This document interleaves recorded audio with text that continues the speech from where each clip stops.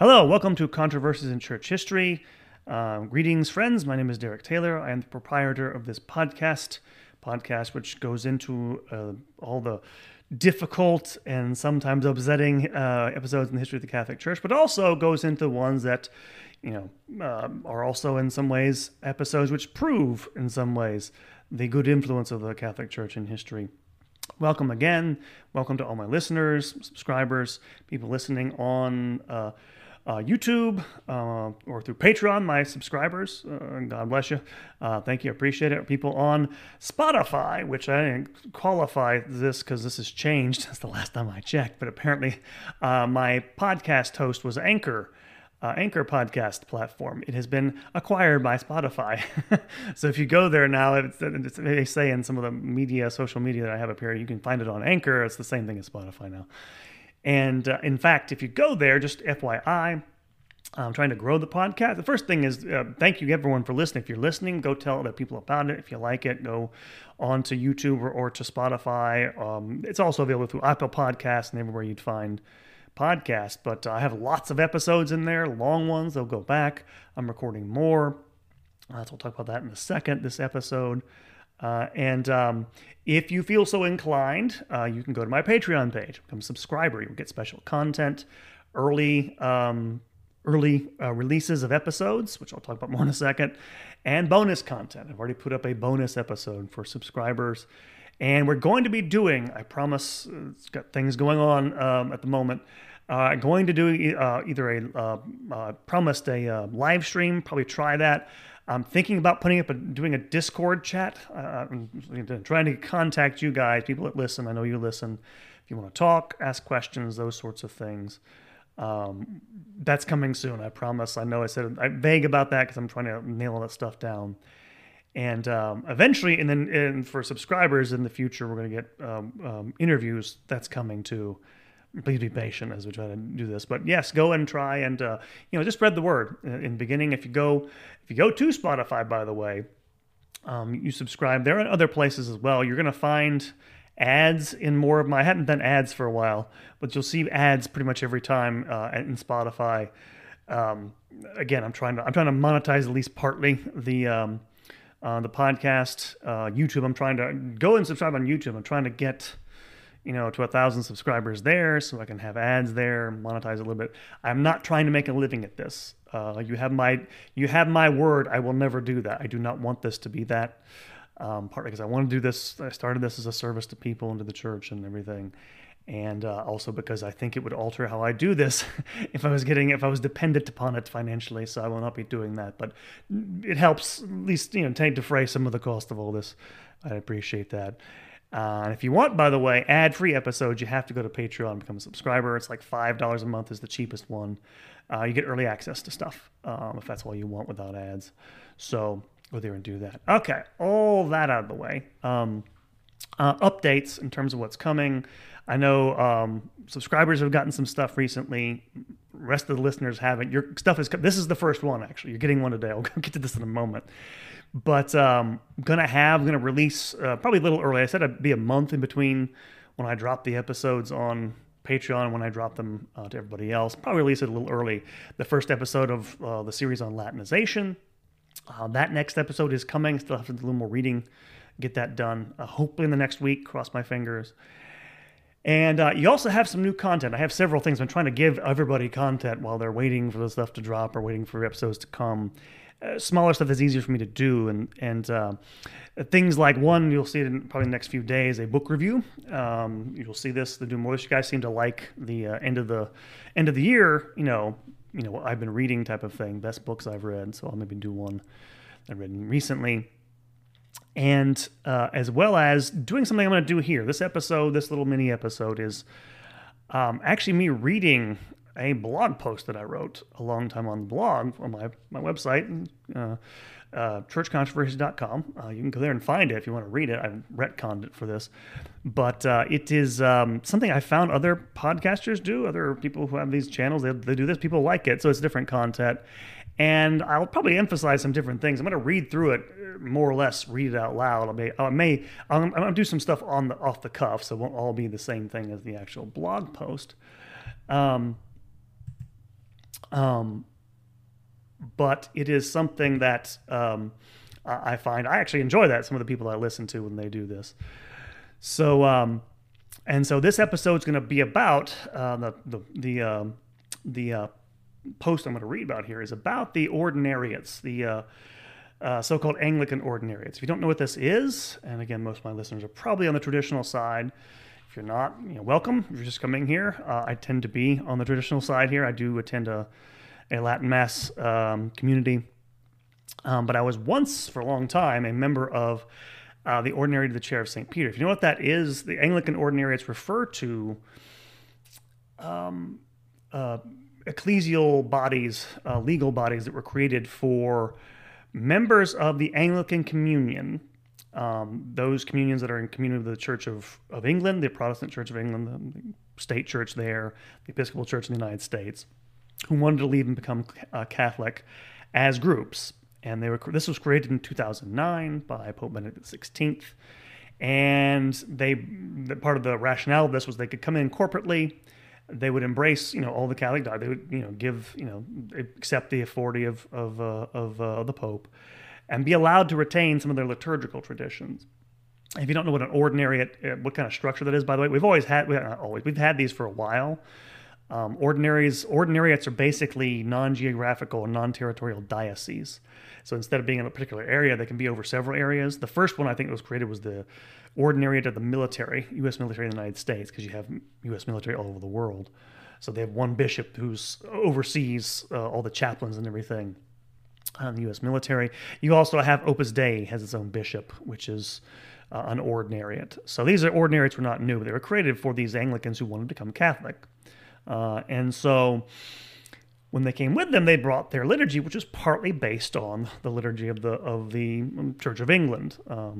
And so what happened, I'll explain this. This is the background before I start reading. I haven't got the actual post yet, but this leads some people, and again, my community tends to be more traditionalists, and they're a little bit suspicious about this for a variety of reasons. And some people who are not. In fact, I mentioned I was in one of these ordinary communities, and we moved from one parish. We didn't have a big enough group to be an actual parish ourselves. We didn't have our own building, so we had to be hosted by other parishes. We moved from one parish to another, just giving you an idea of how even people who are not traditionalists didn't know what to think of us. We moved to a new parish, and we were being introduced before we even got there by a deacon who was part of the parish we went to. The parish we went to, by the way, was known as a kind of a liberal parish, and it was. And very kind, sweet, decent people. They were very good to us. I have nothing but warm feelings about them, but they were. But when they were introduced by their deacon, because our deacon from our little group went to there and talked to these people after their masses, the deacon of this parish made the mistake of saying, and yes, they're coming in from the people who are former Anglicans, they're coming in from the Anglican Communion, and they're bringing their Episcopal liturgy with them. And when they heard that, the members of this liberal parish freaked out. They're like, no, we don't want to be Episcopalians. It's pretty funny. But anyway, there's a reason is, okay, you might think this is hanky if you don't know a lot about it. So point is, this post was written several years ago now, and I've kind of retconned it. And it's a defense, the title of it is a defense of the Ordinariate liturgy's authenticity. And so I'll go through this and read this, and then hopefully it'll explain the rest of it. So here it goes. A defense of the Ordinariate liturgy's authenticity. I am a member of a group on Facebook dedicated to the defense of the Usus Antiquor, that's the old Roman rite. And several people have posted items about the Ordinariate liturgy there, mostly of the questioning, if not negative, variety. Some have concerns about the nature of the Book of Divine Worship, the missal that is used in the Ordinariate liturgy. One person posted a chart made by Peter Kwasniewski, it's my friend, actually, Peter Kwasniewski, which arranges the various liturgies east and west by 4 qualities, as seen in the chart below.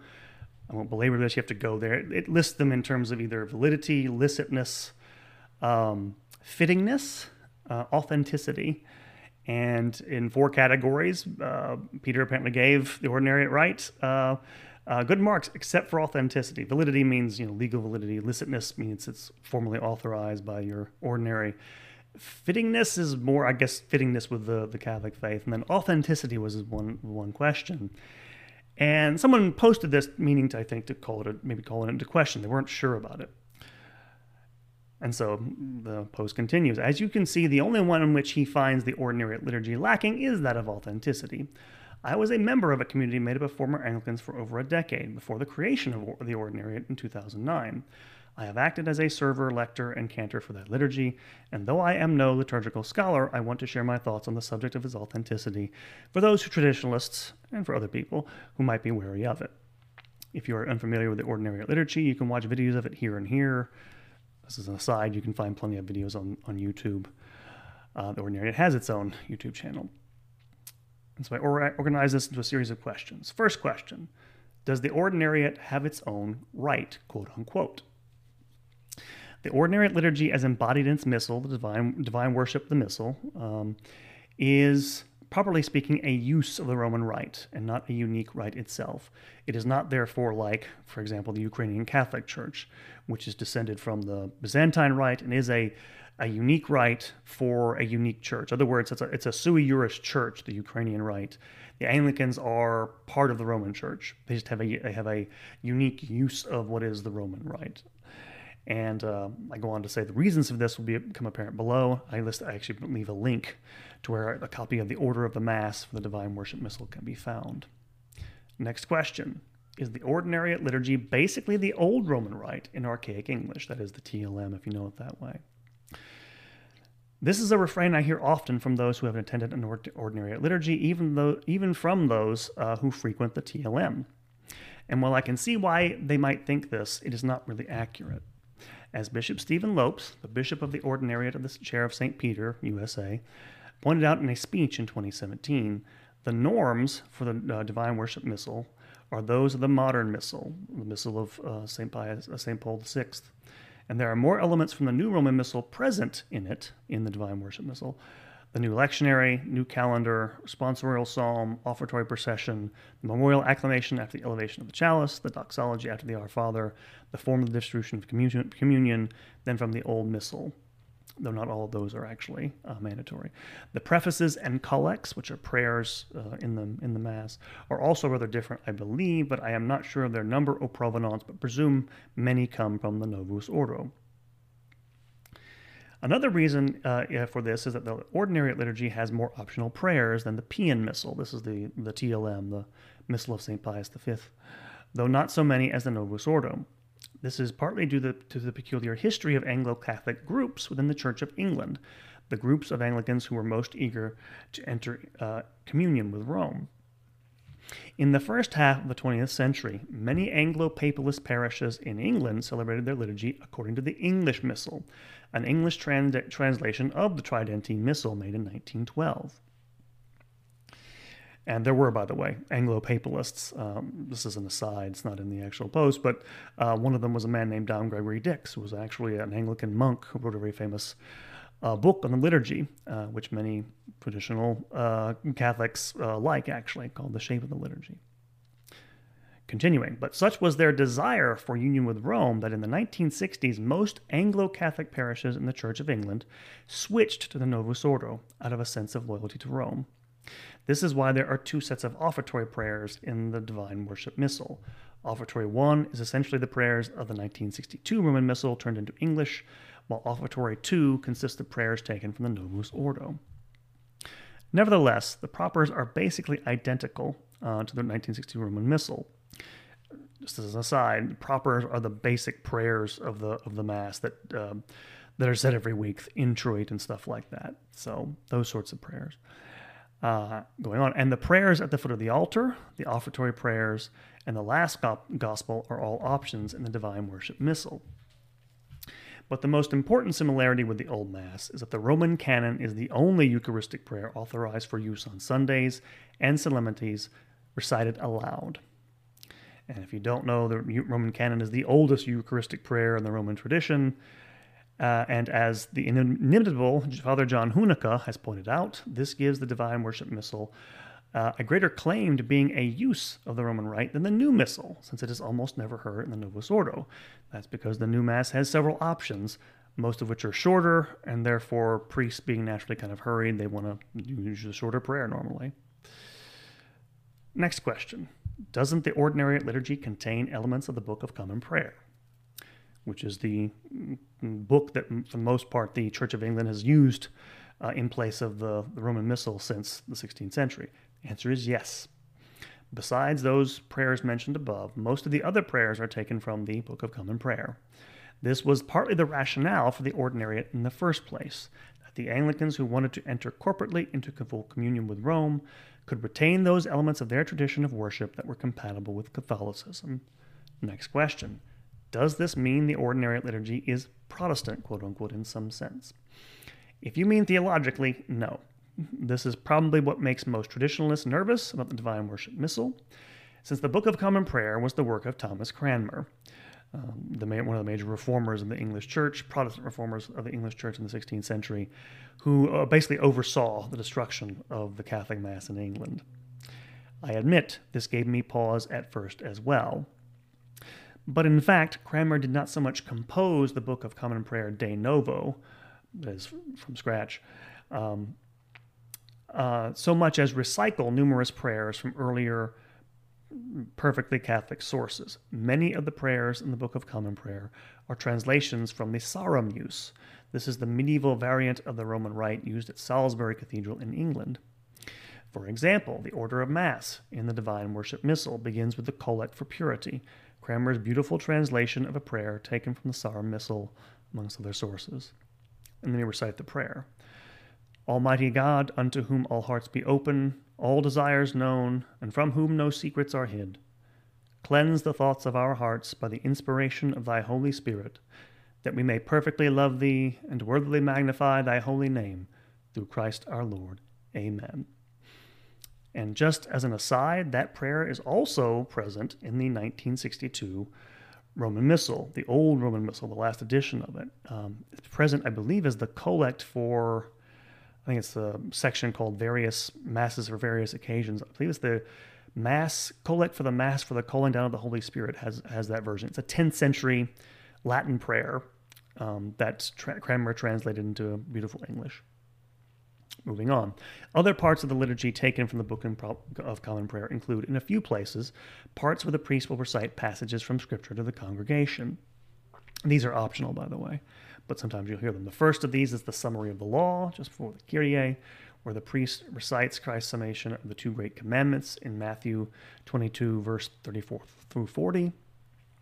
Another place where passages of Scripture are recited is just before the offertory, called the quote-unquote comfortable words. These are literally just comforting passages of Scripture, such as John 3:16.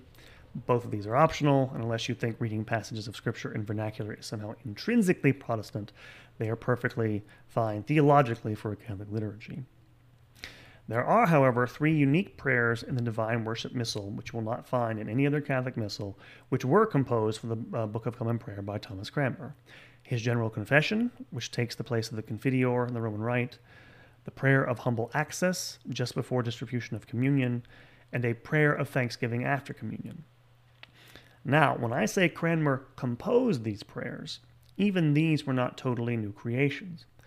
From what I have discovered, he basically cribbed them from earlier sources, from breviaries and the like. In any event, these prayers are perfectly compatible with Catholic theology and are some of the most beautiful in English you will ever hear. This, for example, is the Prayer of Humble Access, recited by priest and congregation before receiving communion. We do not presume to come to this thy table, O merciful Lord, trusting in our own righteousness, but in thy manifold and great mercies. We are not worthy so much as to gather up the crumbs under thy table. But thou art the same Lord, whose property is always to have mercy. Grant us, therefore, gracious Lord, so to eat the flesh of thy dear Son, Jesus Christ, and to drink his blood, that our sinful bodies may be made clean by his body, and our souls washed through his most precious blood, and that we may evermore dwell in him, and he in us. Amen. I suppose one could nitpick about the word table here, rather than altar, but it conveys the sense of the real presence, being said just before the people communicate almost perfectly. It is also biblical, of course. There is no reason to be suspicious of these prayers, in my opinion. Next question. If that's the case, then why isn't the Divine Worship Missal just the Old English version of the Tridentine Mass? There is one sense in which the Divine Worship Missal is more quote-unquote Protestant in a ritual, non-theological sense than the Old Rite, and is closer to the Novus Ordo. Compared to the Old Roman Rite, there are many more dialogue or responsorial elements in which the priest is facing the people and talking at them, and fewer genuflections, gestures, and the like. This is probably my least favorite characteristic of the Divine Worship Missal, as it doesn't leave a lot of natural space for silence, as does the Old Roman Rite. All of this gives the liturgy in the Ordinariate a slightly more quote-unquote congregational feel than the Old Roman Rite. This is partly an Anglican inheritance, but also something that is present in the Novus Ordo. Joseph Shaw, the president of the Latin Mass Society of the UK, once complained of the Novus Ordo that it often seems like or feels like an endless stream of verbiage directed at the congregation, as if someone were giving a lecture. And something similar could be said of the Ordinariate liturgy. But the Divine Worship Missal compensates for this because the verbiage, quote-unquote, of the Missal comes in a register of English completely removed from daily life, and so marks it out as sacred rather than profane. This is why people often come away from the Ordinariate liturgy thinking it is the Tridentine Rite translated into English. Its archaic language plays a role analogous to that of Latin in the classical Roman Rite. Of course, for some, the use of the Latin tongue for worship is the defining feature of the Roman Rite, classically speaking. I suppose for such people there could be no question of the Divine Worship Missal's authenticity. However, several people I know who attend the Old Liturgy have said they would do so if it were translated into a decent English, since it was the content of the prayers in that Missal they cared most about. But then the Divine Worship Missal would not satisfy them on this point either, since it in some respects, dare I say it, represents a via media between the Old and the New Roman Rites. Final question. Wasn't the Divine Worship Missal made up by a committee? How then could it be authentic? This is perhaps the most cogent objection to the authenticity of the Ordinariate's liturgy. There is no denying that it is in some sense what Joseph Ratzinger accused the Novus Ordo of being, quote, a fabricated liturgy, unquote. Because of the Protestant Reformation and the subsequent history of Anglicanism, the Divine Worship Missal of necessity lacks the organic development the classical Roman Rite possesses, and is in that sense less authentic. I do think it is fair to say that, while a real and authentic expression of the Catholic faith, it is less so than those liturgies, East and West, that never suffered the violence of the English Reformation. Even so, despite this fact, its creation differs from that of the Novus Ordo for one simple reason: love. The Concilium is the commission that basically created the New Roman Rite in the 1960s.